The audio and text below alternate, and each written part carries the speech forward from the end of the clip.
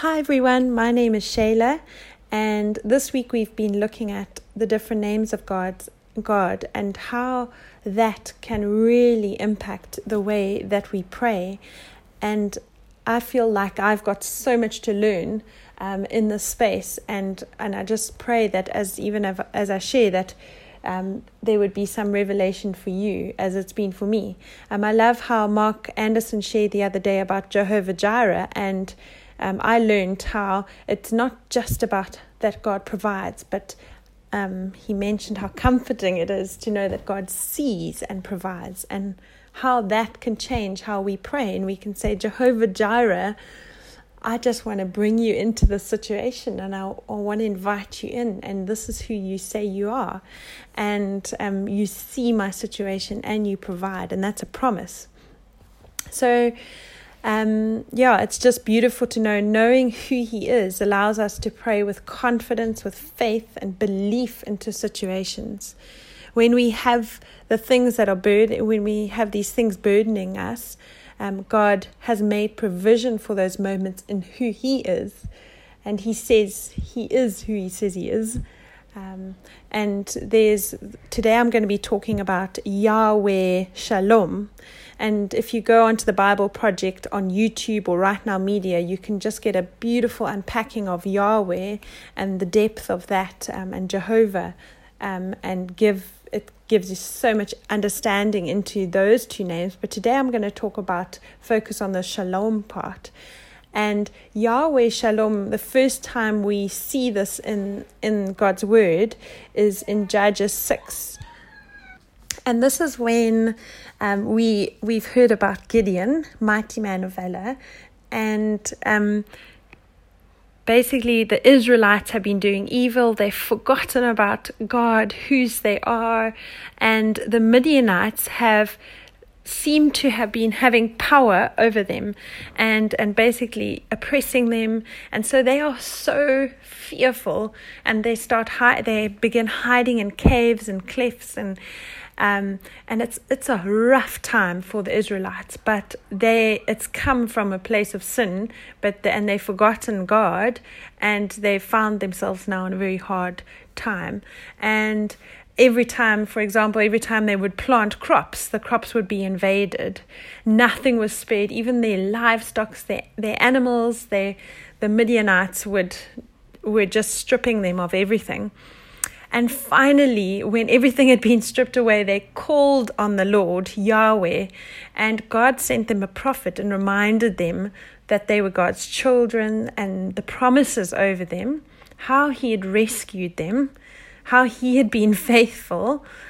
And then it moves on to in Judges about Gideon, and basically how the angel of the Lord appears to Gideon. And Gideon, when we meet Gideon, is carrying on his own business, threshing wheat, when this angel appears to him.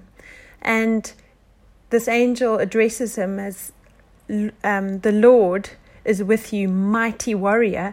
And I don't know how Gideon was feeling at that point, because I'm guessing he was one of the Israelites. So I'm guessing he was feeling fearful, possibly hiding in a cave himself.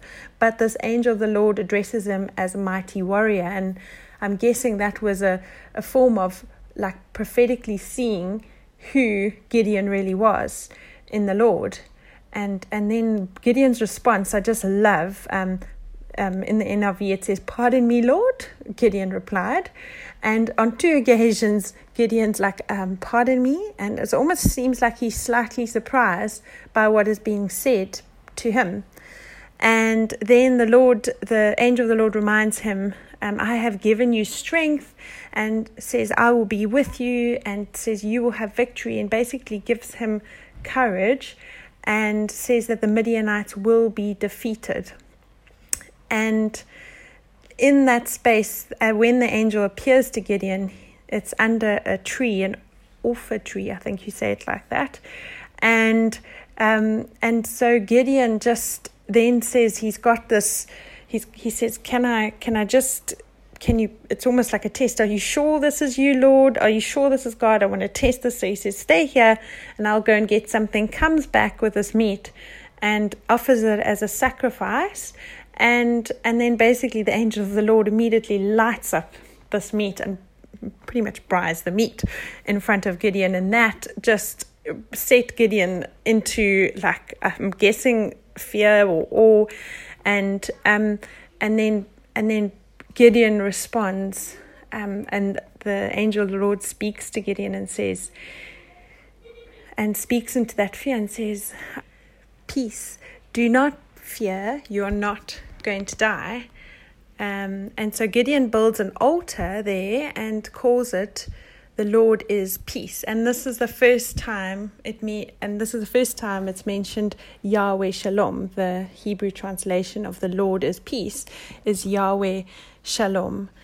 And I just think that's where it's a demonstration of power and God's peace coming there, and everything changes in the space of such fear and such a sense of oppression. God comes, God intervenes, and there is peace. And the beautiful thing is, it's not just peace from God or God, like peace of God. He is peace. And when the disciples were in the boat and the storm was raging, they were so fearful. They woke up Jesus and he declared, "Peace, be still." Jesus is the Prince of Peace. And even like an hour before he dies, in John 14 verse 27, he says, "Peace I leave with you, peace I give to you, not like the world gives. Do not let your hearts be troubled, neither afraid."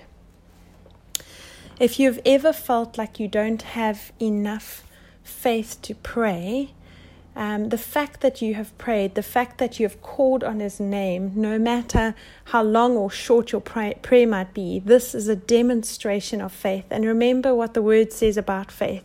Faith as small as a mustard seed.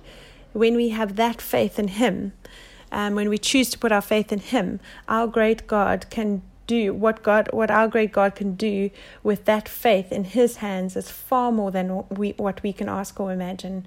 And he can move mountains. So God, we come before you as our Yahweh Shalom, God of peace. Thank you for sending Jesus. Thank you for sending your Son, and that we can pray and experience your peace in the storms. So we just invite you now, Lord, into any area of our hearts or our lives or our families' lives where there's turmoil, where there's conflict, where there's a storm.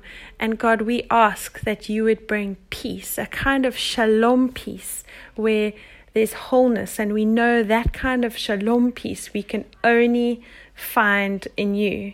A wholeness, a completeness, a peace that passes all understanding, that guards our hearts and minds. In your name, amen.